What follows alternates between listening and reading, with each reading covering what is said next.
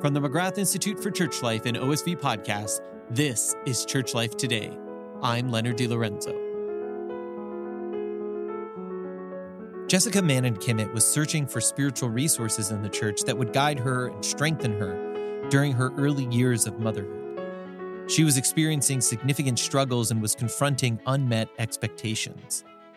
But other than a few scattered blog posts here and there, she really could not find anything that would respond to her need and desire. So several years later, she wrote the book she was looking for, a book where the Word of God is brought close to the experiences of new mothers and to many more of us besides. In her concluding chapter, she writes, "Finding my way into motherhood has been a long, convoluted road.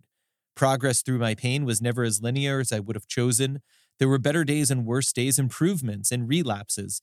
There were moments of hope and energy, followed all too quickly by moments of anguish and despair. But God makes all things new, even me, even you. God has the power to end all death and mourning and pain, and God promises to do so. In the meantime, God acknowledges our suffering and sits with us in it." Jessica's book is for those times in between, when there is suffering and struggle, and therefore the real need for hope and companionship. The book is called Groaning in Labor, Growing in Hope, Scripture Reflections for the Hard Days of Early Motherhood. As an early reader of this book myself, I can assure you that many other people besides those in early motherhood will benefit from this book, including men, whether single, married, fathers, or even priests. Jess, welcome to the show. Thanks so much for having me. It's great to be here. Jess, you've written a really remarkable book. I really mean that. It is in many ways a book about births, about being born, about new life, and the unexpected, the often unseen struggles that go with it. So I want to begin by asking you about a birth, but in particular, the birth of this book. And I was wondering if you could share with us some of the tensions that led to this particular birth. Sure. So the short version is that I had postpartum depression after my second child was born. There's a lot leading up to that, though. When my first was born, I was so excited to get pregnant and eager to be pregnant. I had wanted to get married and start a family for a long time. And when I first got pregnant, I was surprised that I wasn't more immediately just joyful and grateful. There was a lot of kind of bewilderment and insecurity about what was going on, which I didn't expect. I thought I was as ready as I could be. And so that sort of started this whole cascade of both physical and emotional pain that persisted probably longer than it should have. Then when that second child was born, I struggled more clearly with diagnosable postpartum depression. So when I got that diagnosis, I started seeing a therapist and doing taking some medications and things that helped a lot. And as I sort of finished that healing year after that child was born, I started thinking about what I wished I'd had in terms of spiritual support. As someone who has a theology and ministry background, I was sort of surprised to find that there wasn't something out there that would have helped me pray through this time when prayer really drastically changed and I struggled in ways that I hadn't before. And so I started thinking about how we could maybe bring the resources of faith to this particular struggle and started sort of dreaming about writing a book. So that was kind of the end of 2019. I had this whole plan going into 2020, but 2020 was an unkind year for people with plans, right? So this sat on the back burner for a while and eventually kind of got dusted off. I finished it in the same year that I had my third child. That postpartum experience was night and day different, was a joyful and peaceful one, the one that I'd kind of always wanted. So had found a lot of healing in the meantime, but hope to, through this book, kind of sit with those who are struggling with postpartum experiences, whether it's diagnosable depression or just kind of the struggles that are really common to new motherhood, whether or not you can get that diagnosis. Mothers are, of course, the ones who give birth, but you make a really memorable claim here. You say, and I'm quoting you, "Mothers need to be born too, and the labor is less distinct with blurry edges." This caught my attention early on, right? Because it's in many ways what you're presenting to us is in some ways your birth as a mother. Could you speak about that a little bit, either from your own perspective or how you've learned this about motherhood in general? Sure. Yeah. It's kind of an insight I came to through reading the scriptures. I think that chapter is about the groaning in labor passage from St. Paul that gives the book its title. And it is something that I just started thinking about because one thing that I found reassuring over time, this was not an immediate reassurance, is that when we start to be a mom, we're beginners at it. And motherhood sort of, we expect a lot of ourselves, and it's sort of, we want to be perfect at it. We want to do everything right for our children. That perfectionism, I think, contributed to my struggles. And so sort of realizing that this was a process, that I was being birthed into a new sort of identity and way of being in the world, helped a lot with sort of reframing those struggles and seeing the struggles as another kind of labor pains. Like this, to some extent, these struggles are normal and expectable, and something that we just have to get through. We can't really get around or shortcut. So. Were there important sort of stages or markers for you in this birth process? Like I'm saying your birth process as a mother that you can look back at and say, here is a moment where something developed, something changed in me. Yeah, there were a few painful ones, and then some that were where the joy sort of started to creep in finally, and I saw God's healing work in my own life there. So some of the painful moments were, I mean, one was just at the very birth. I was surprised that I didn't feel more connection throughout the pregnancy, but a lot of people told me that was normal. You hear that actually a lot once you start getting into conversations with moms. But a lot of people were telling me, well, once the child's born, you'll feel this rush of love, and it'll be instant and immediate and gratifying, and everything will be worth it. And I did not feel that at my child's birth. He was still a total stranger in my arms, and it took time to sort of get to a place of feeling more bonded and connected with him. That could have been postpartum depression talking, but it also seems to be something that as I continue talking with more moms, it's not uncommon. And it seems to happen a lot. So that was something that I would call kind of a pain of that labor, and the birthing of myself as a mom was sort of realizing that it wasn't going to happen automatically or instantaneously. And even though there was this great gift that I had received in both my child and in my own motherhood, it wasn't always going to feel the way that I thought it should. There were also some moments of growth and joy as I did get to know that child. I have this really distinct memory of when he was learning to crawl, and he was wearing these pajamas where you could see his toes were bared, and he was just flexing his little feet and just, really enthusiastic about being able to master his body and explore the world in some new ways. And it was, there was a lot of joy in that moment. Kind of, I had this moment of relief and being like, okay, my heart's not completely broken or not working right. Like there's something happening here, and our relationship was building and continues to do so. So yeah, some moments like that in the first year. And then even when my second child was born, things like deciding to seek help for this postpartum depression, that was really, I felt like I had to do that because of my relationship with my children. I couldn't sit there and kind of struggle in silence because it was affecting them. And when I started to see that it was affecting them too, that's when I was like, you have to be a grown-up, you have to go to therapy, you have to get the help you need so that you can be who these kids need you to be. So that was a big one for me as someone who's very resistant to accepting help of any kind, but especially professional mental help was something that I really resisted for a long time. So that was a big moment for me. This is Leonard DiLorenzo. You're listening to Church Life Today, and my guest is Jessica Mannen Kimmet. She is the author of the new book, Groaning in Labor, Growing in Hope, Scripture Reflections for the Hard Days of Early Motherhood. It is available from Liturgical Press. So you mentioned a few moments ago that as a new mother, you expect a lot of yourself, or you say mothers in general, oftentimes, as beginners, even still expect a lot of themselves. And I thought you wrote so compellingly about this disconnect between expectations and experience, right? How you expect motherhood to go this way. You expect to feel this for your baby, as you said. You expect for things to look and progress in a certain way, and then everything looks and feels quite different. What was it like for you to live in these experiences that didn't match up with your expectations? And maybe also, how do you look back at that disconnect now? Yes. Living through those, there was so much tension. And I now can look back and see that a lot of growth was happening in that tension and life was still being lived. And my children don't seem to be any the worse for the struggles that I went through. So I'm hoping that that's true.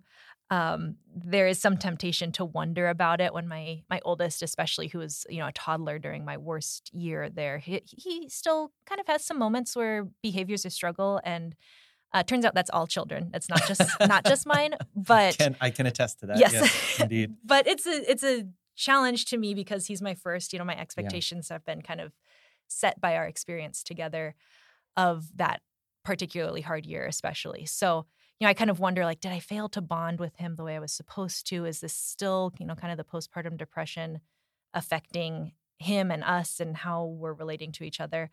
It might be, but we're working through it because that's how life goes, right? So I have to just kind of keep moving forward on that.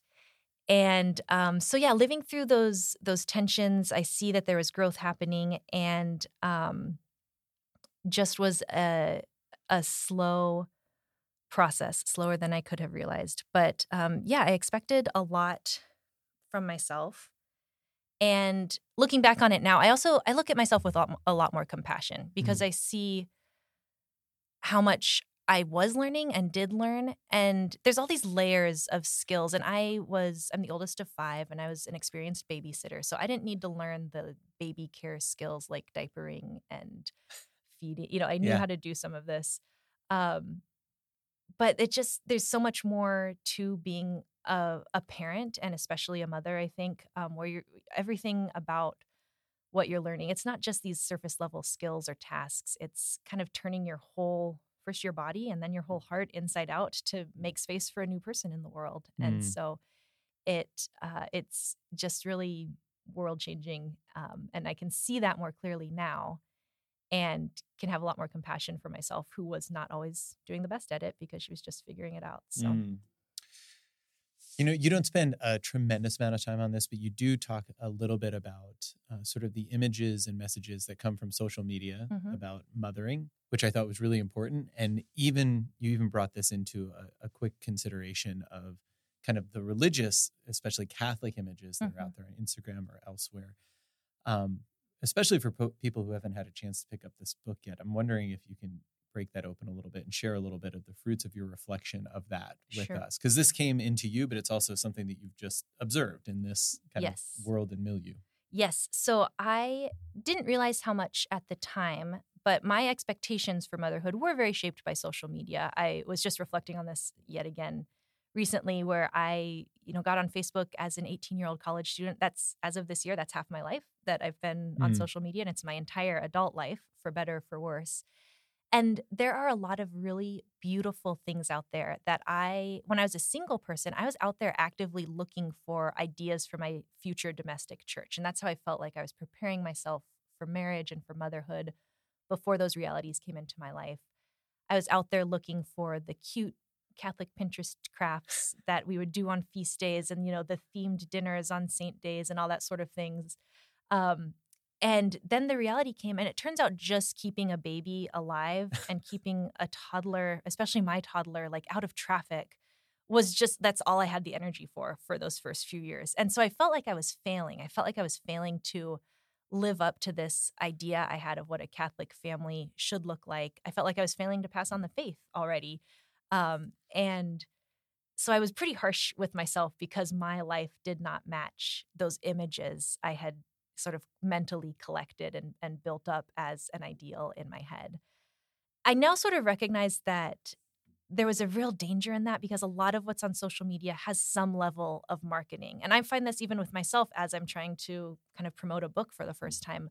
Very quickly, I have a public Instagram account that suddenly I'm like mentally creating content for all the time and trying to think of, what can I put out there to kind of grab people's attention.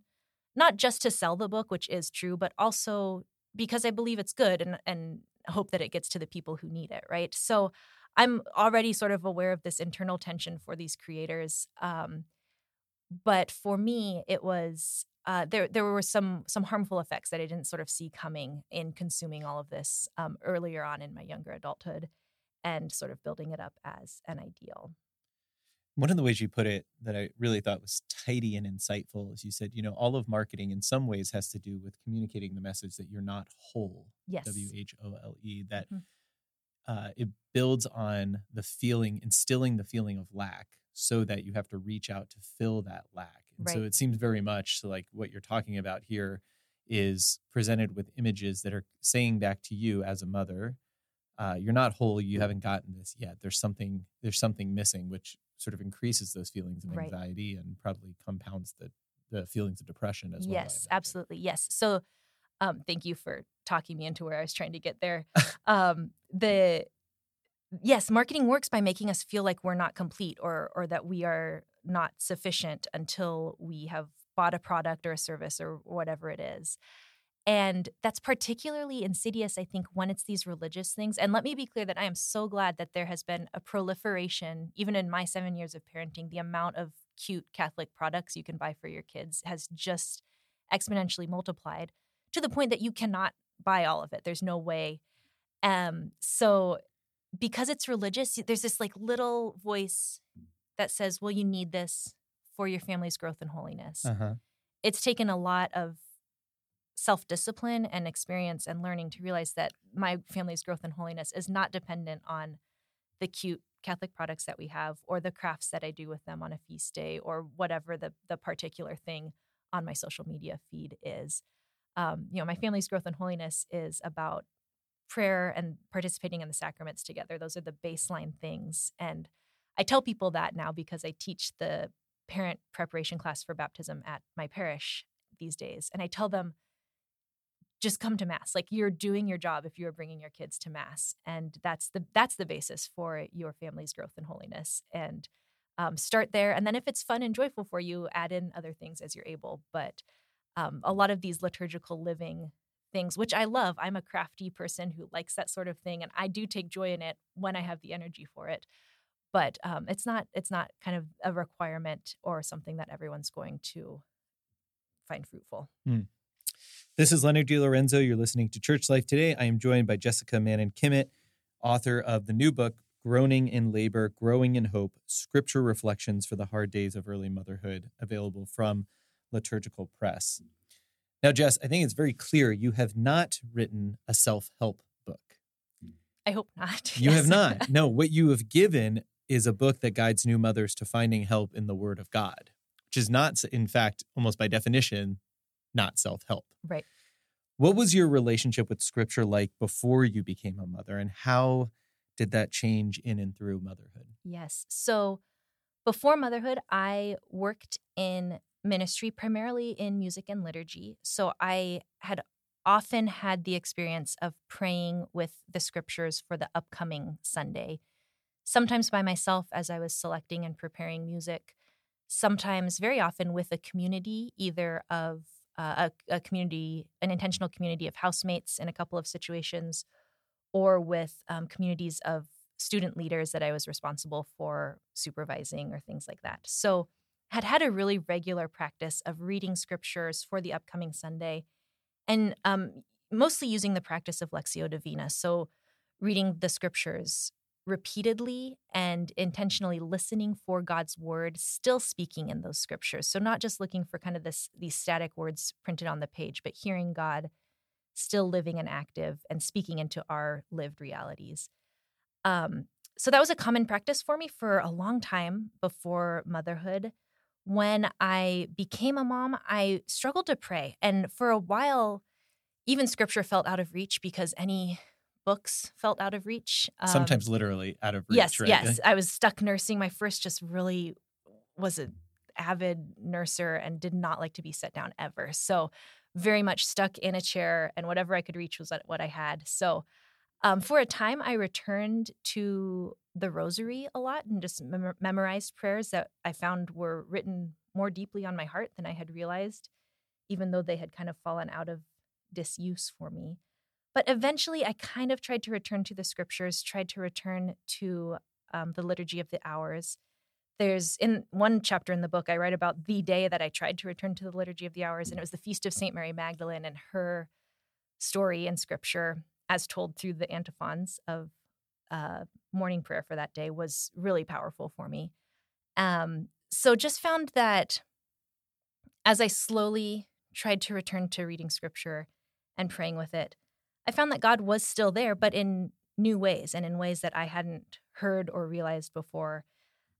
This shouldn't have been a surprise because God is always bigger than I am imagining. But God was, of course, able to see my suffering and also offer joy through it and kind of walk with me as a companion through that and through the Scriptures. And in some ways, the book is almost a testament or a record of that growing relationship with Scripture. You're offering us as readers reflections on these particular passages, speaking primarily into the experience of early motherhood and the struggles there, and allowing from your own encounter with the Word of God there a sort of broader opening for people to enter in and find God there in this precise predicament of sort of confusion and challenge and unmet expectations. Yes, and things like that. Yeah.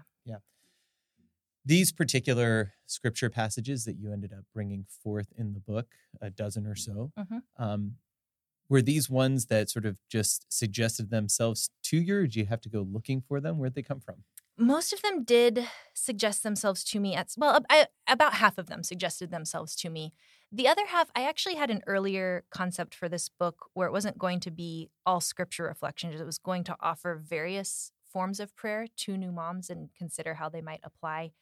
There's sort of a vestige of that in the appendixes where there's still a litany of saints for postpartum struggles. And some of these chapters actually started as considering another prayer practice, and then I kind of went looking for scriptures that would invite us into that prayer practice. So that's particularly true in part 3 of the book, where we talk about things like praying with our breath and praying with our bodies. I kind of went out to find those scripture passages, which is not usually how I recommend reading scripture. Finding things to fit an agenda probably isn't the best, but I did find that things started clicking and flowing a little better when I had sort of settled on this scripture-based outline for the book. So that's sort of how I found them. Some of them presented themselves to me through the Liturgy of the Hours or just praying with the church's rhythms, and then others I sought out a little bit more intentionally, but eventually they made sense, I think. So, right at the end of the book, you had a line where I thought you just so precisely named what Christian hope in this world is for, and including in motherhood. You write, and I'm quoting you here, "The hope here is not to never struggle or suffer, at least not in this life. It is to be able to respond to the struggles from a place of trust."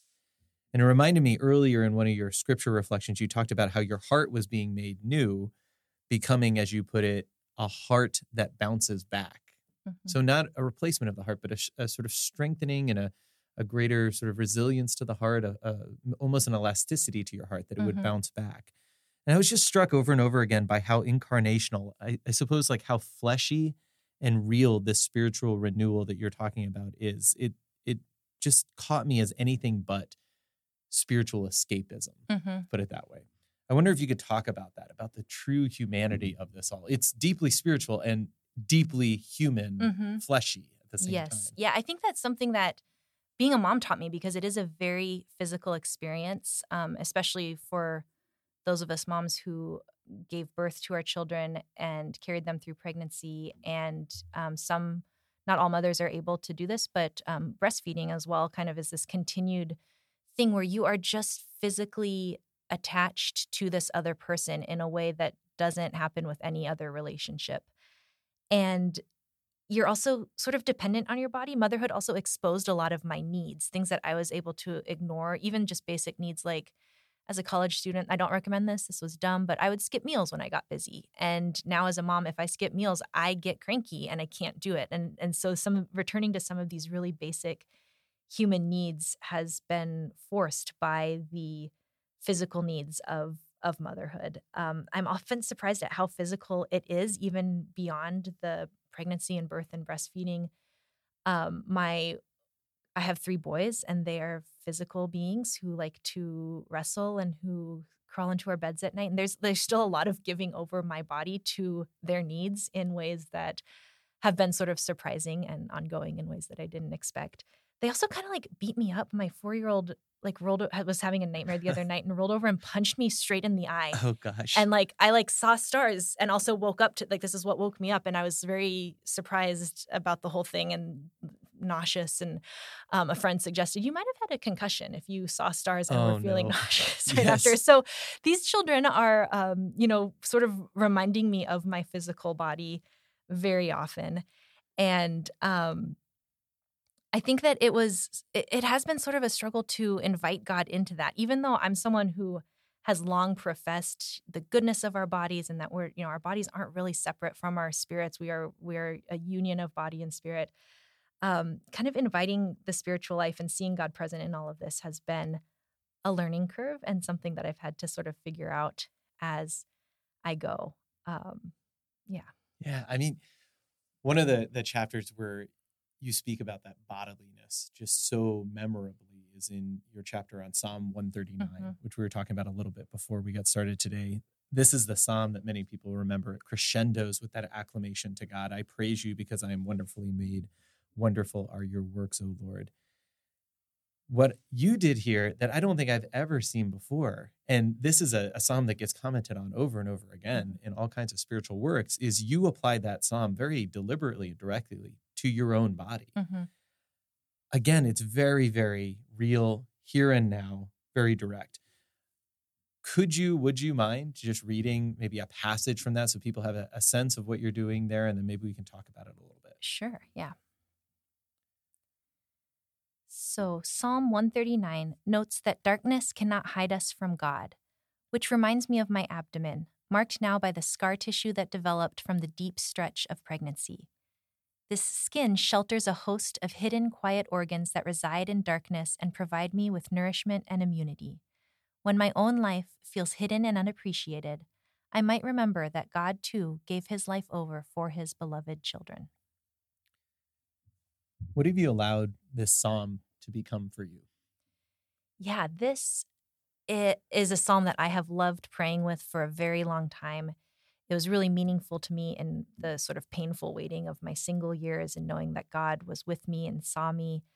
And so reapplying it to my motherhood and to my body, which changed drastically with pregnancy and birth and postpartum times, and doesn't always feel like mine anymore. When you've given your body over to nourishing another, it changes the relationship with it in ways that are profound and beautiful and also really painful. So I found this was one of those scripture passages that I went and sought out for the book to apply to something that I kind of wanted to invite moms into, which was inviting God into your awareness of your body. And I was sort of surprised, actually, when I started writing this chapter at how nicely the verses lined up with different parts of my body. So I would think about, I wanted to do kind of a head to toe, bringing awareness to our body. And I found that psalm actually contained some things that were suggestive of many of the parts of the body that I wanted to address. So that was one where I kind of found God waiting for me in it when I sort of reapproached this psalm with an eye toward wanting to reflect on God's making our body and being present with us, and was really sort of surprised and delighted with how the Holy Spirit was at work in inviting me to reconsider my own body and be at peace with it, hopefully, again. So, no, I thought it was almost an exercise in being clothed in the word of God. And, at the beginning of the chapter, you do such a fine job of saying to your reader, you may have to amend this and change this as you go along, right? Because my body, your body, you're saying, is not the same as yours. Yes. And as a man reading this book, clearly what you were saying about the parts of the body wouldn't apply completely in all stages to me.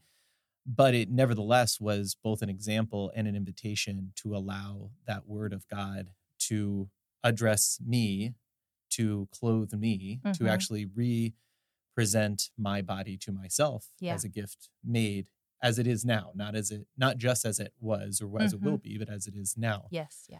Which brings me to maybe one of the last things I wanted to talk about, which is actually me as a reader of your book. So I read this book as your friend and as somebody who was going to interview you, right? But also, obviously, I read this as a man, as a husband, as a father. And I found this book, I think surprising to me, really important for me. Not just something I was reading about to learn, to talk about, but actually as a spiritual reading for me. On the one hand, I suppose, to get to know you better as a friend, to give me a better and a deeper understanding of my own wife and her motherhood. I mean, I've been close to her for 20 years now and as a mother for almost 18, but a different way of understanding and appreciating. And I think an appreciation and awe at motherhood even more broadly. So I know your intended audience here is mothers, and especially mothers in those early days of motherhood, especially those who are going through difficult times. But I wonder if you've given any thought to what your book might mean for men. Sure. Well, thank you for saying that. That's very kind of you. And I have been surprised already at some groups of people who have expressed appreciation for the book beyond like young moms. I was very wary. I'm only 7 years into parenting, so I didn't feel like I had a lot of advice to offer beyond maybe those first couple years, but I'm still very much in the trenches of figuring it out. But I've had some more experienced mom friends tell me that this has been really valuable for them, even moms who are well past the baby and toddler stage that I'm kind of writing about here. Some men, my husband and now you, have told me that they've appreciated it as well.